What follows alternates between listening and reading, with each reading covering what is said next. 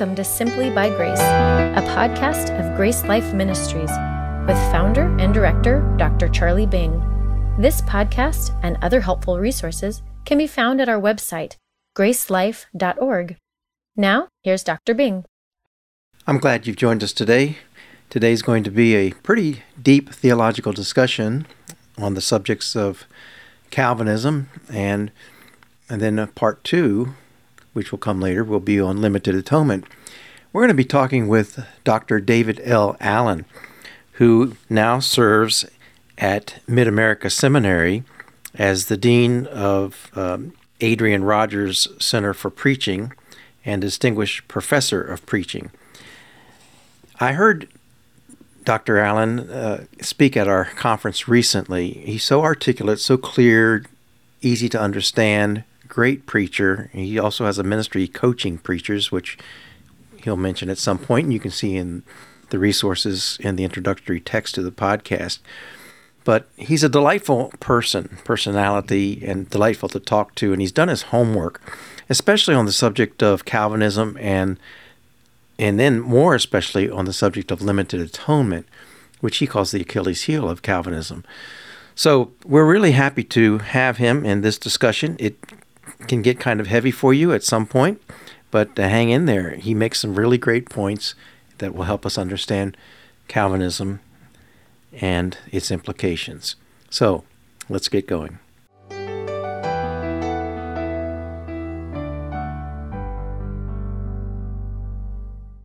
Well, we have with us today to discuss some theology, Dr. David Allen, and you heard his little bit about his background already, and he is a very clear spokesman for, I think, what's very important to our hearts, and that is the gospel. Now, I'm going to address him as David, we agreed, and he's going to address me as Charlie rather than Dr. David and Dr. Charlie, because then we would have a terrible paradox. See what I did there? Was it worth it? I don't know. Anyway, this is going to be kind of a theological discussion. I heard Dr. Allen, David, speak at the Free Grace Alliance conference recently on the issue of limited atonement. And of course, we're interested in a very clear gospel of grace, by which we mean we're saved by grace alone, through faith alone, in Christ alone. The issue of limited atonement comes up, but the broader issue of Calvinism seems to muddy the gospel water.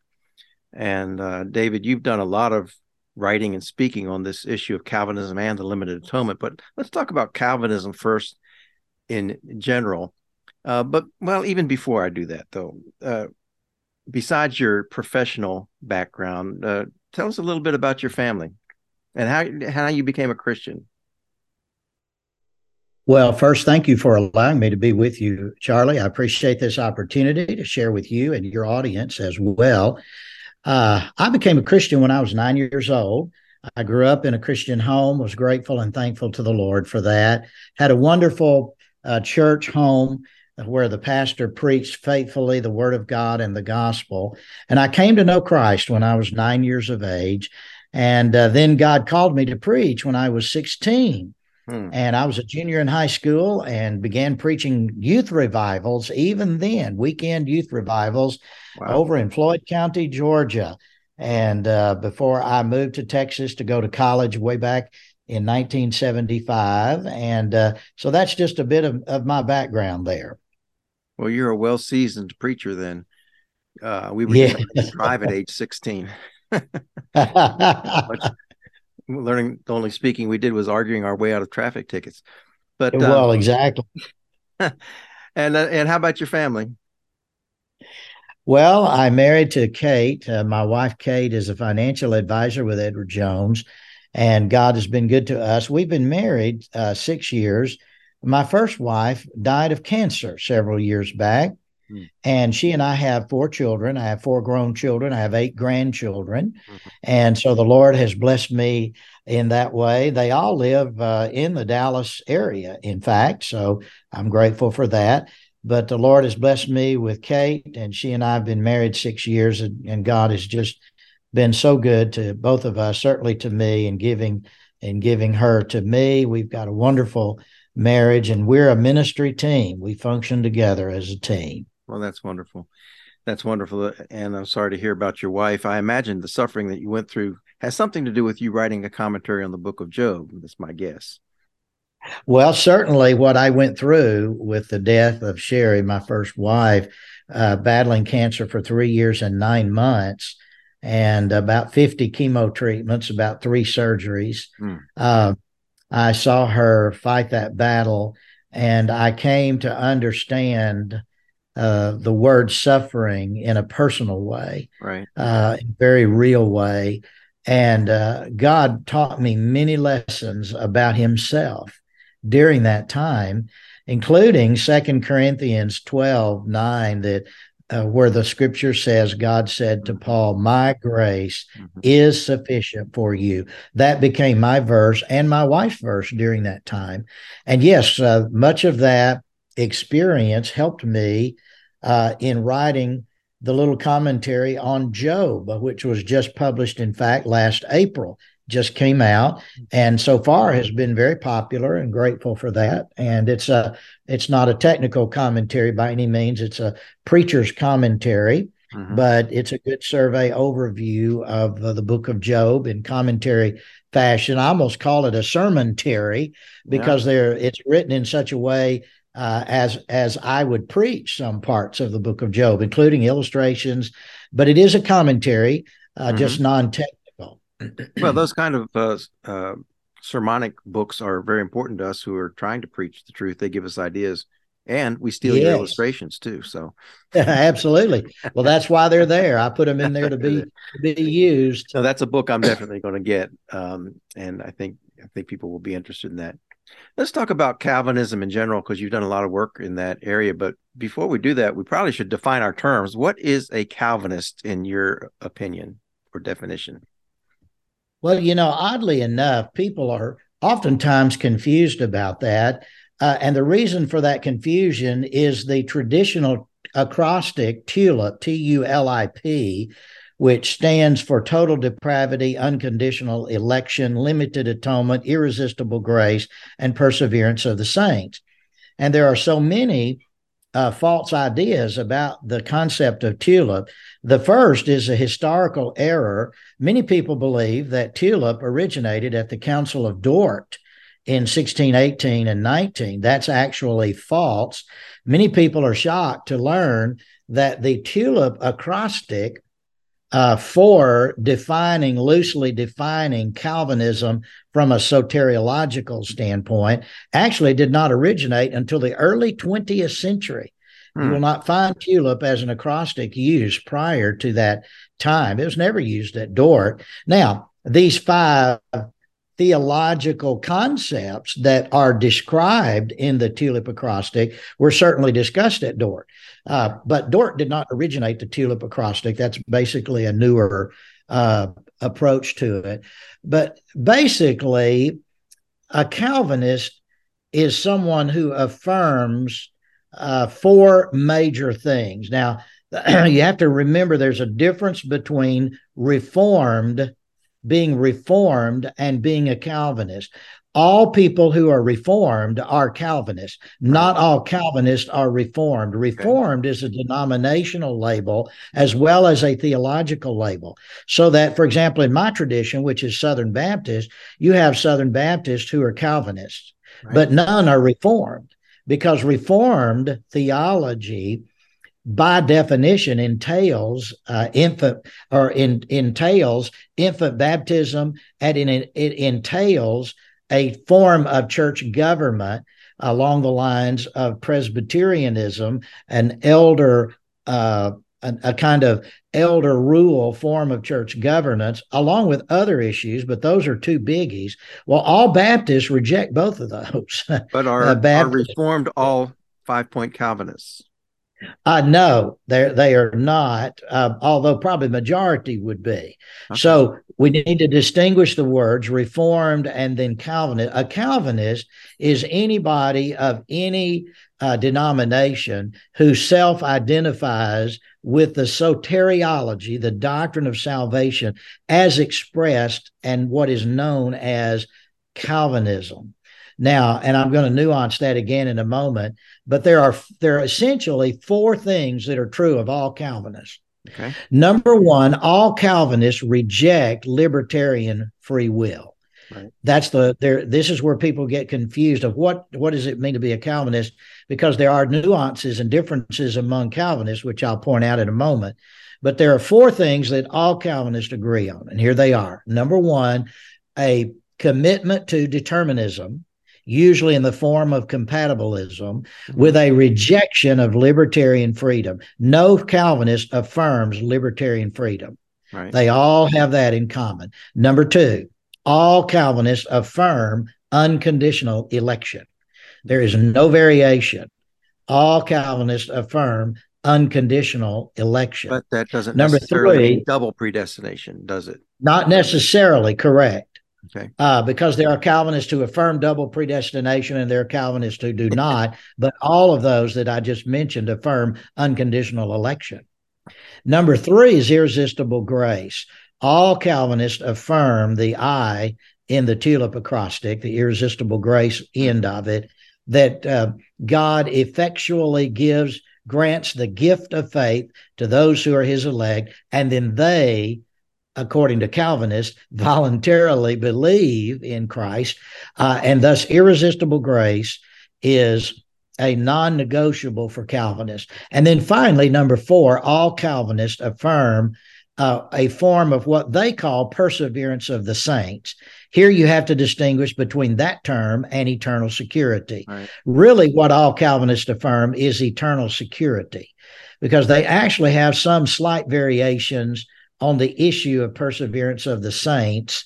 But if you understand the P of tulip to mean eternal security, then all Calvinists affirm that if a person is truly saved in terms of God's knowledge of their salvation, God knows from an ontological standpoint they're saved, then all Calvinists affirm the eternal security of that believer. That believer will never be lost. Now those four non-negotiables. Yeah, right I've heard there. the last one put this way, that all Calvinists believe in eternal security, or that all the elect are eternally secure, but they don't know who the elect are until they've persevered to the end. That is correct. That's exactly right. That is the position of Calvinism. But all of the elect will persevere. Hence, their understanding of what we would call eternal security of the believer. All Calvinists, those four items that I just outlined, are affirmed by all Calvinists. Now, there are some things where Calvinists debate. The biggest issue they debate is the issue of the extent of the atonement. It's surprising to many people to discover that not all Calvinists affirm limited atonement. Many, both historically and modern day, reject the concept of limited atonement. Also, not all Calvinists believe that total depravity entails personal guilt, Adam's guilt. Mm-hmm.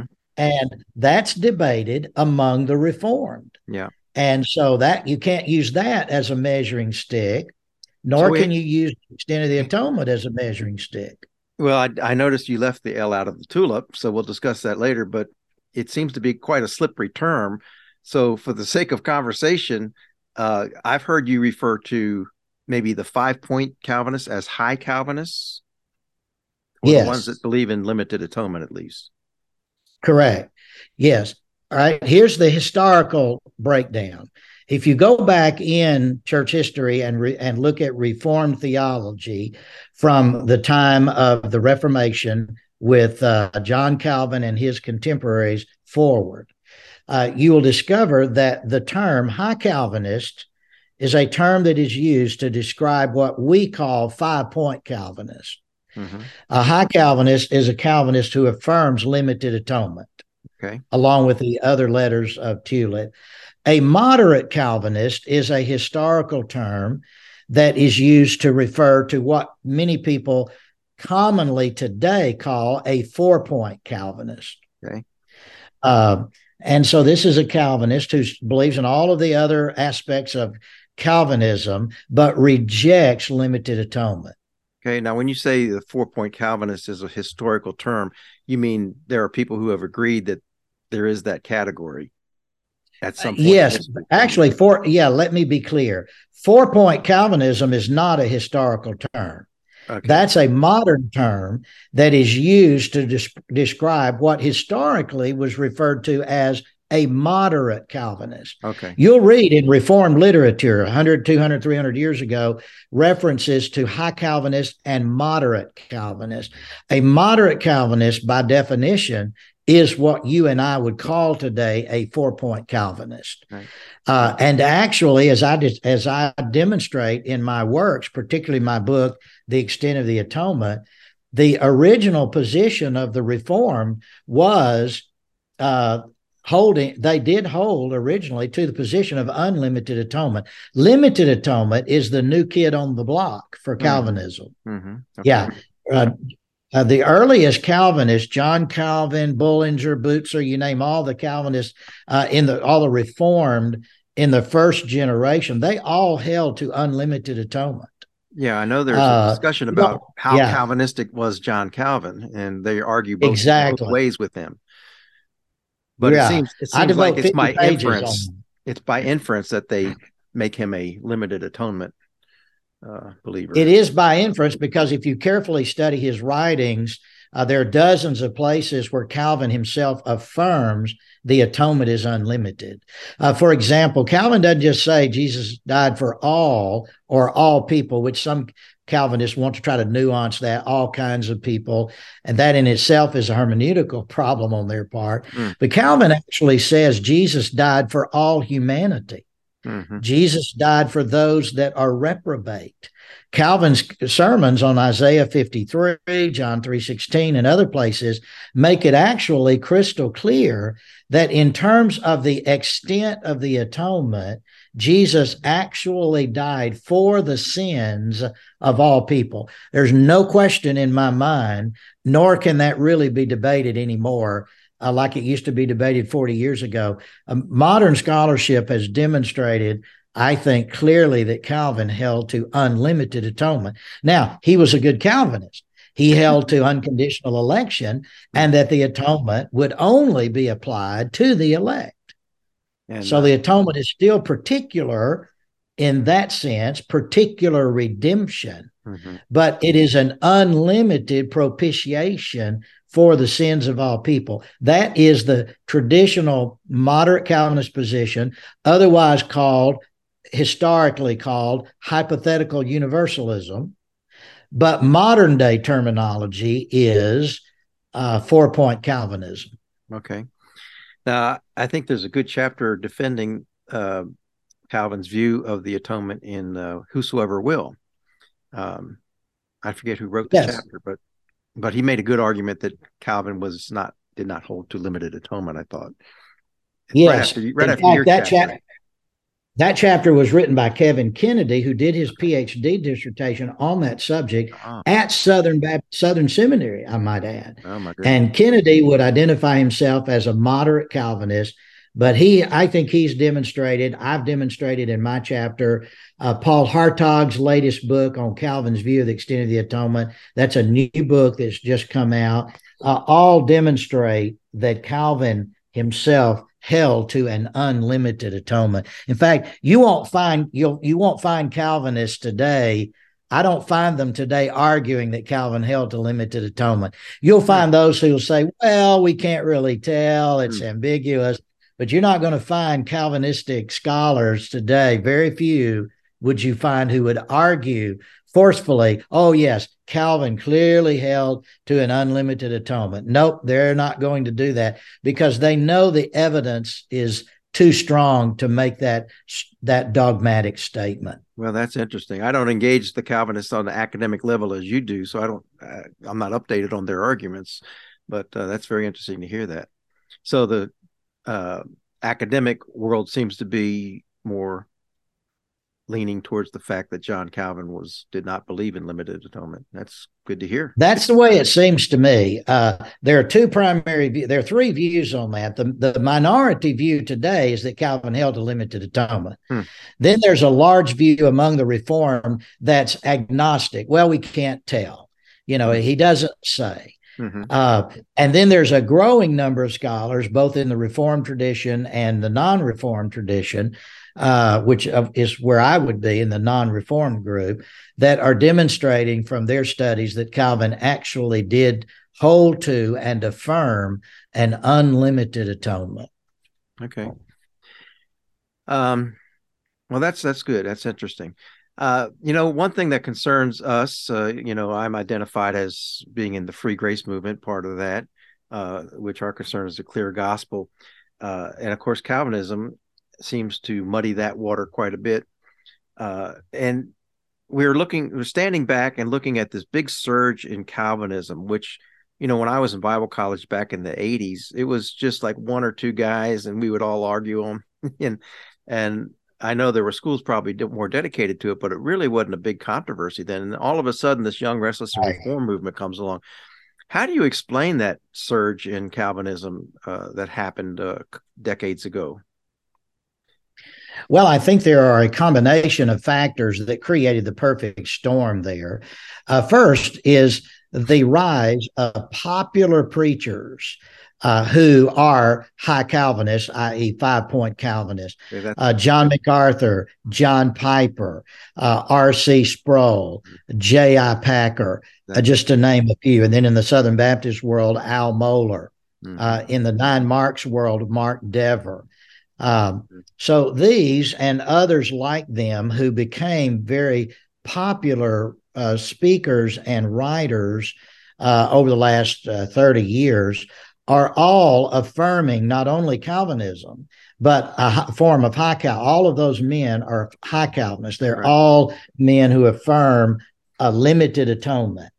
Okay. And they're very erudite and they're very professional and they're very scholarly in their presentations, and they have influenced a large number of students and young pastors through their writings and their preaching and their teaching.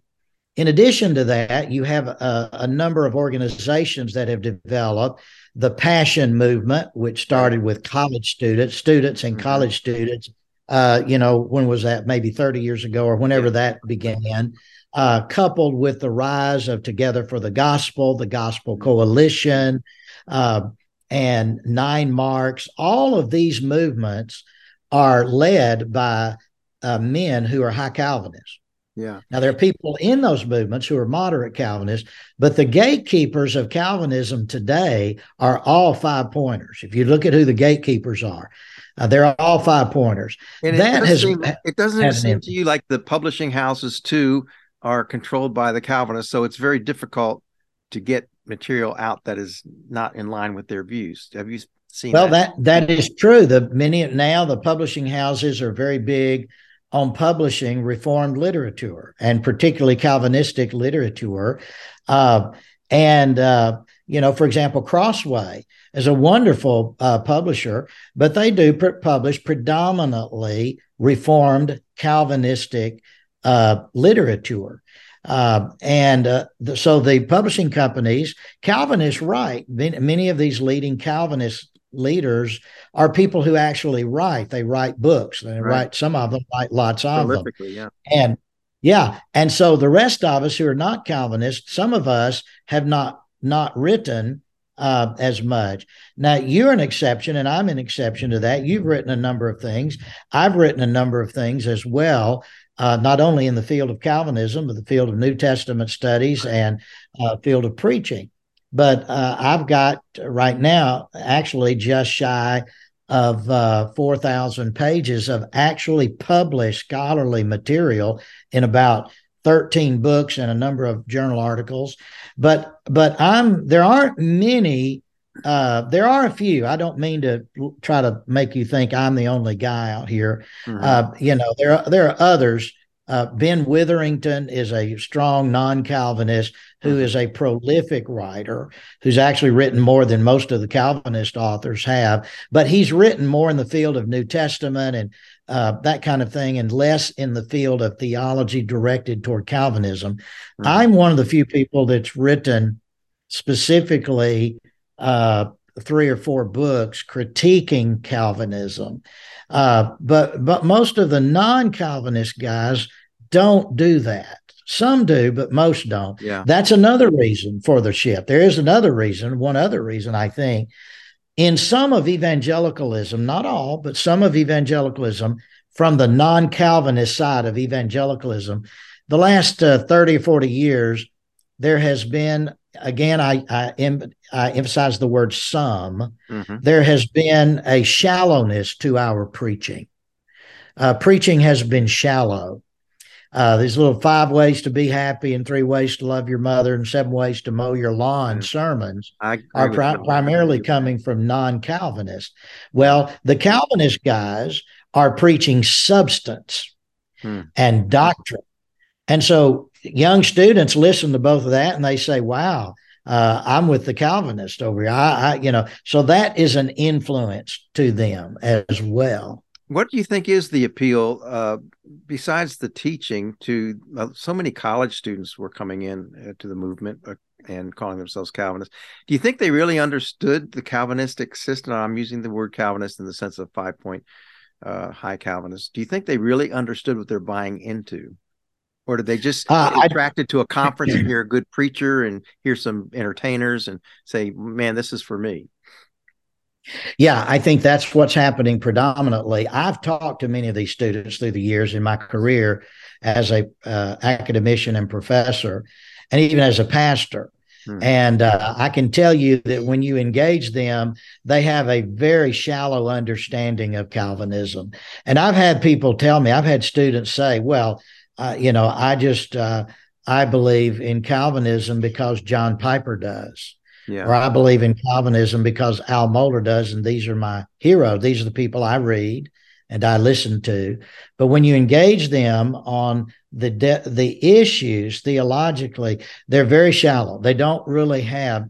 Now, I'm being general here. Yeah. Many don't. There are some who do, but there are a number of Calvinists who really don't understand the system nor the entailments of the system. And when you present the counter argument, as I did, I had a student sit in my office a few years ago, and he said, Dr. Allen, I believe in limited atonement. And I said, why? Where in the New Testament is limited atonement taught? He could give me no scripture. I laid out 10 scriptures that teach unlimited atonement.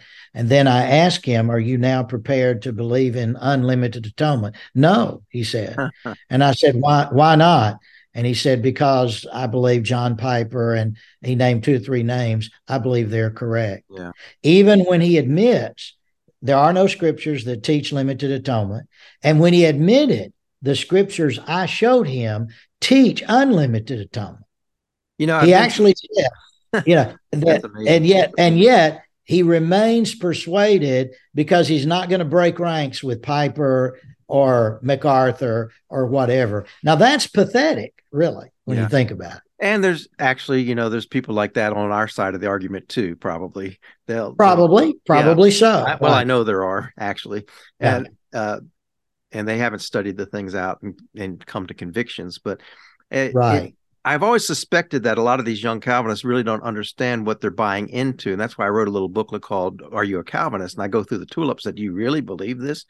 But I think the appeal of a tight system appeals to them. I remember talking to one myself. He was going to a Calvinist. He switched to a Calvinistic seminary. I said, why are you a Calvinist? He said, well, I believe in the sovereignty of God. I said, well, I do too. He really couldn't explain much beyond that. The emphasis on sovereignty. Right. Now, you're absolutely right. This whole question of the high Calvinism, a higher form of Calvinism, has really seemed to also consume the Southern Baptist group. I don't think you call yourself a denomination, the Southern Baptist Fellowship, and you taught at Southwestern Seminary for quite a while, and we're engaged in probably a lot of dialogue with that. and I know that there was things greatly changed with Al Mohler becoming president. Was he really the spark plug for the Calvinistic shift that so many Southern Baptists have now adopted? I would say yes. That is a factor. The influence of Al Mohler in the Southern Baptist Convention on the subject of Calvinism cannot be underestimated. Mm-hmm. I think he is a force and a key influence. When he became president of Southern Seminary, 30 years ago, roughly, or whenever that occurred, his influence from then forward has been very strong, has a very strong impact on young theologues, young students going to seminaries. And not only Southern, but the early graduates there, and then some of those guys are out teaching in the other Southern Baptist seminaries as well. And so they are disseminating a Calvinistic understanding of soteriology within a Baptist context. And so that has become very, very popular. It's that part of the issue. I should have mentioned this a moment ago, but one of those reasons is the popularity issue. It is popular. It's cool. It's cool to be a Calvinist. Yeah. And it's uncool to be in the minority when you're a young student and the rest of the gang is Calvinistic. And then you're somebody who believes like David Allen, and you're kind of looked at as, like you've got worms crawling out your ears. So there's a certain pressure, a certain coolness about it that creates a certain peer pressure to move in that direction. Yeah, it's cool to be a Calvinist, and it didn't used to be. That's the baffling thing. That's the baffling thing to me. But Al Mohler is a very articulate fellow. I listened to his podcast on social issues, very good thinker and speaker. Oh, yeah. Very good thinker. Absolutely. He's a very good thinker, very good on cultural issues. Yeah. Well, I view Al much stronger on cultural issues than I do in the theological world. I don't think Al, many people view him as a great theologian. He is a theologian and he's sharp, don't get me wrong, but his forte is in the area of cultural engagement, cultural interpretation. He's one of the absolute best in the evangelical world in that way. Yeah, that's why I enjoy listening to him on those things. Now, you wrote some books like on the atonement. You contributed to Whosoever Will, which was kind of an anti-Calvinistic book. And now you're contributing to a new book on Calvinism. How are those being received, and what's your feedback from Southern Baptist or evangelicalism in general? Overall, very good from the standpoint of evangelicalism in general, and particularly the non-Calvinistic branch of evangelicalism. The book Whosoever Will went through several printings. It was published in 2010, and it sold out very quickly of its first publication, and they've had to reprint the book many times. I'm told by B&H Academic that Whosoever Will has been one of their best sellers since 2010. And in fact, I'll come back to my other two books on the atonement in a moment. But in fact, this book, Calvinism, A Biblical and Theological Critique, B&H Academic came to me and to my co-editor, Steve Lemke, and asked us, would we consider producing a new book that would be in the same vein and trajectory of Whosoever Will, because Whosoever Will had been so well received. And B&H said, we would like to expand the audience into the broader evangelical world, and we would like to ask you to have, you can have some of your guys who wrote articles or chapters in Whosoever Will, but we'd like to have some other authors who are not Baptist to participate. Well, we were very fine with that. And so we now have people involved in this who are not Baptist, people like Ken Wilson, of course, who's in your tradition. And of course, Ben Witherington, and Brian Abishano and William Klein. Of course, Roger Olson is a Baptist, and so is Matthew Pinson. and they're in the book. But then you got a number of these people who are not Baptist. They're in the broader evangelical world. And so the book is out. Now, I can tell you this, the book released August 1st, and it sold out. The first run sold out. Their warehouse was empty in 10 days. Wow. Well, that's why I get my books on Kindle, so I guess. We're grateful for that. So it's already in its second printing. Wow. Here's a footnote to Whosoever Will. I have it on Kindle, and I really love the book, but I searched it on Amazon just this morning, and didn't appear anywhere on Amazon. So I don't know if I can tell you why. All right. The reason is B&H is discontinuing Whosoever Will because they feel like that the new Calvinism book is Whosoever Will plus. Yeah. And well, there's nice to have one step down for some people, like me, maybe. Yeah.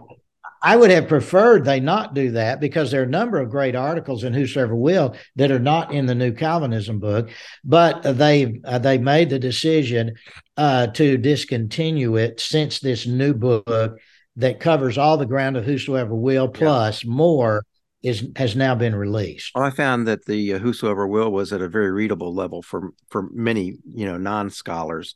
So I hope if hears this that they'll maybe put that back out after they've sold their share of Calvinism. Well, I'll make sure they hear that. I certainly will. The interesting thing you ask about the impact, Whosoever Will made such an impact that the Calvinists were not happy with the publication of Whosoever Will. And 2 years later, they published a refutation of this book, an attempted refutation entitled Whomever He Wills. I saw that, but I haven't read it.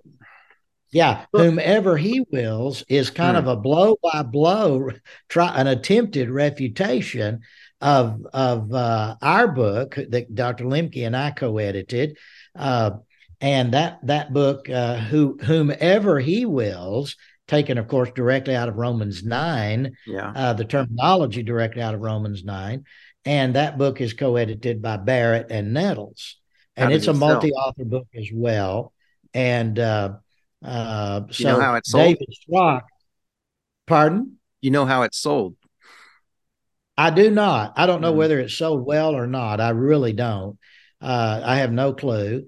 My chapter in Whosoever Will, of course, was on limited atonement. And in Whomever He Wills, the chapter written there was written by a graduate of Southern Seminary, finishing up his PhD at the time, who is a high Calvinist. He's currently a pastor, named David Schrock.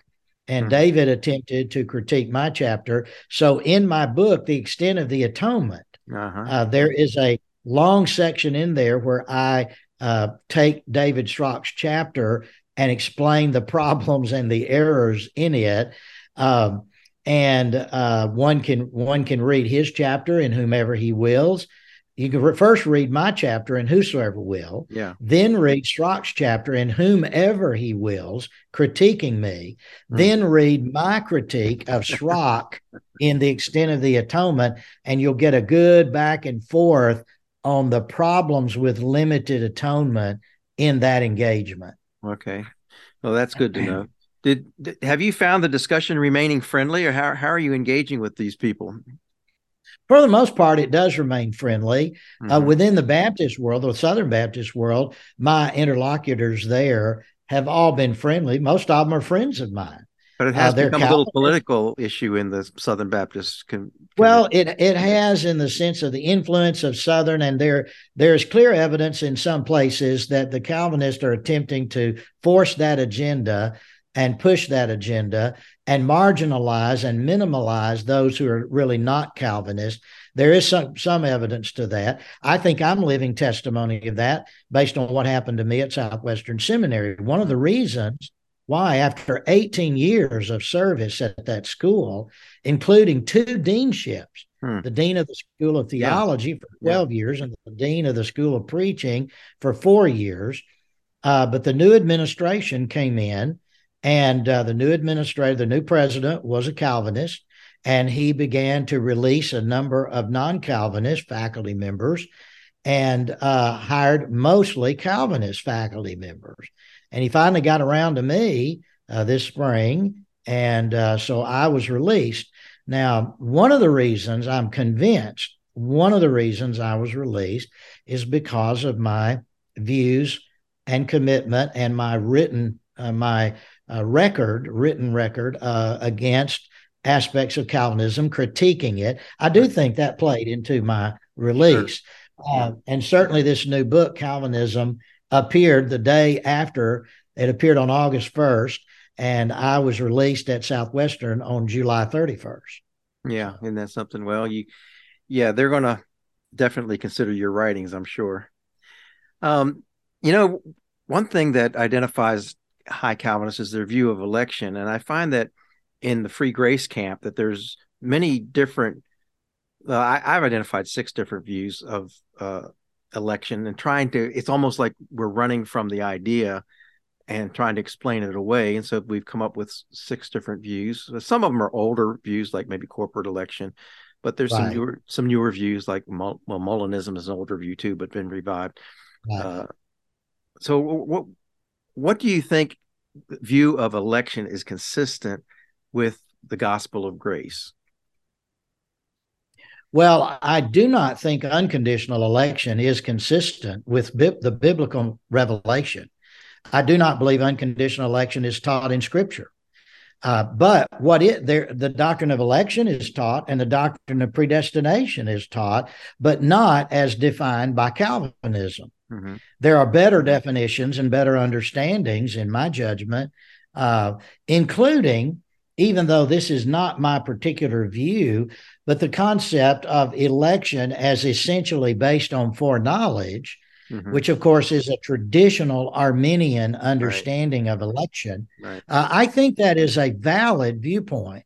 It's not my particular view, but basically Romans 8:29 and 1 Peter 1:2 link election to foreknowledge.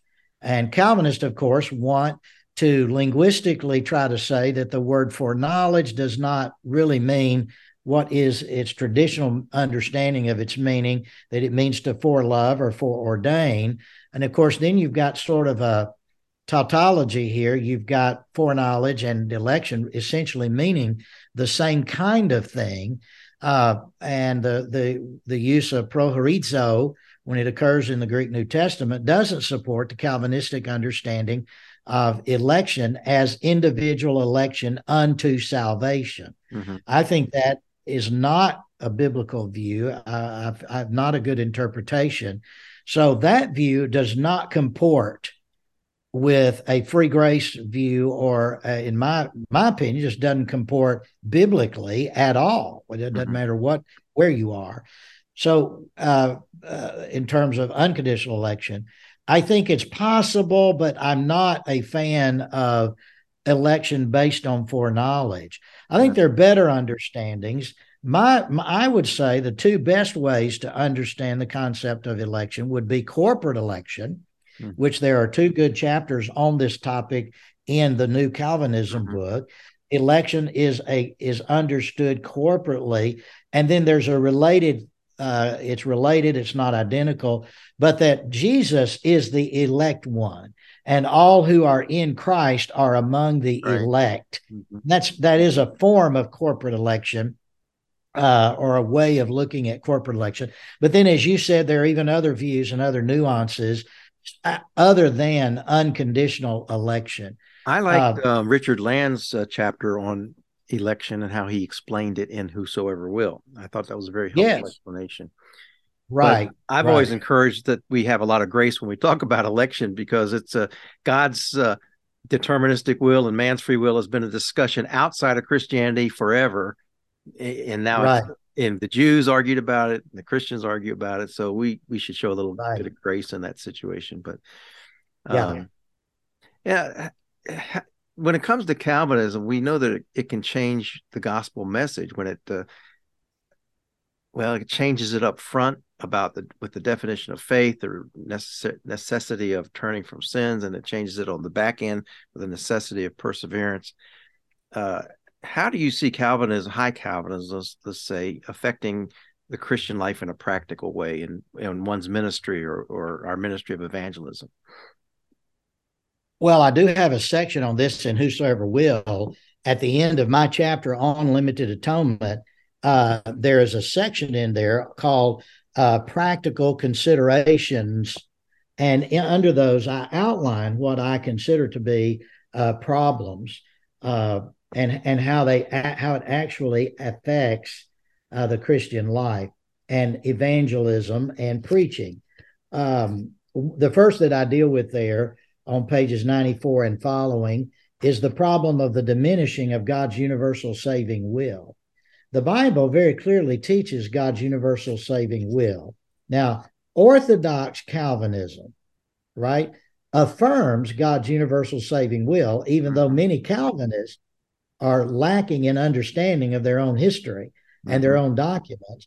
But Orthodox Calvinism, if you read the early Reformed guys, they all affirm God's universal saving will. And I point this out in my section on that, and also in the book on the extent of the atonement as well. But High Calvinism, many within High Calvinism and all within Hyper Calvinism deny God's universal saving will. Mm-hmm.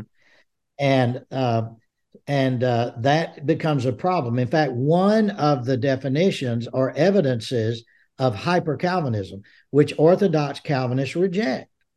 But one definition or one example of that is denying God's universal saving will.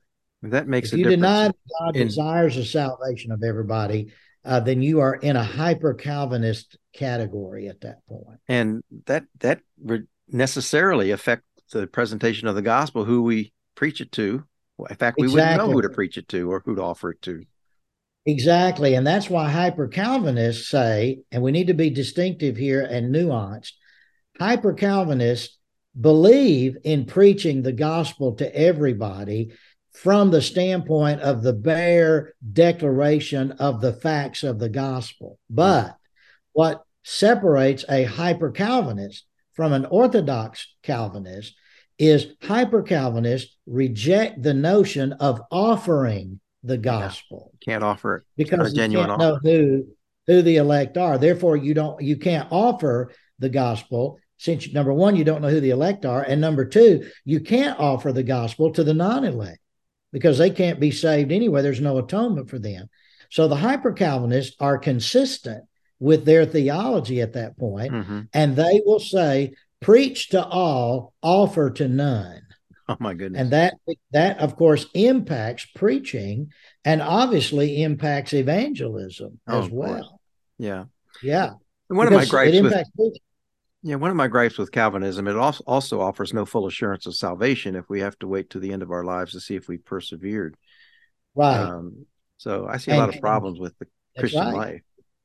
Exactly. And Ken Keathley in his chapter in Whosoever Will, and his chapter, which has been rewritten, but on the same topic, Perseverance of the Saints, in the New Calvinism book, makes that very point that you're making. It creates problems for the Christian life with respect to assurance and perseverance. Yeah. Amen. But as we close this discussion, some of us will engage with those of Calvinistic thinking. How should we engage, and what is the weakest link in their theological system or argumentation that we should, in a friendly discourse, engage them on? What level, what points? Well, number one, the weakest link in their system is the limited atonement concept. The single most debated issue among the Reformed is limited atonement. There was a huge debate on the extent of the atonement at Dort.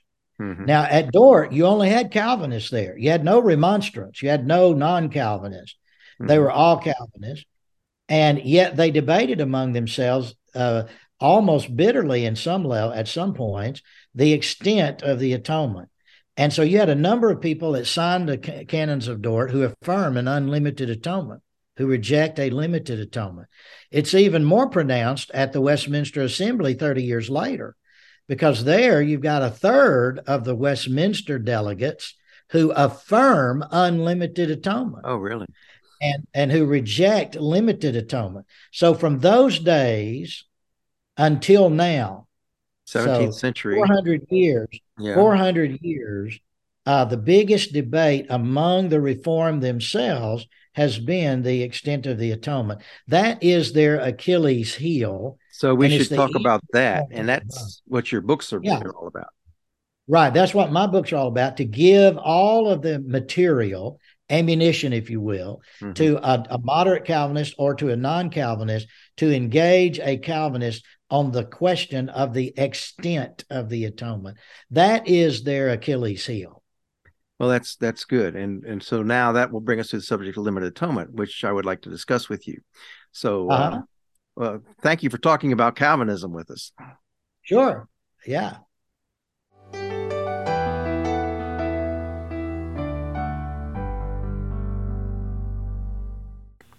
Again, wasn't it good to hear from David Allen about the different kinds of Calvinism and give us a better understanding of who they are, what they believe, and that they're not really a monolithic system as often portrayed, but there's a lot of disputes within Calvinism.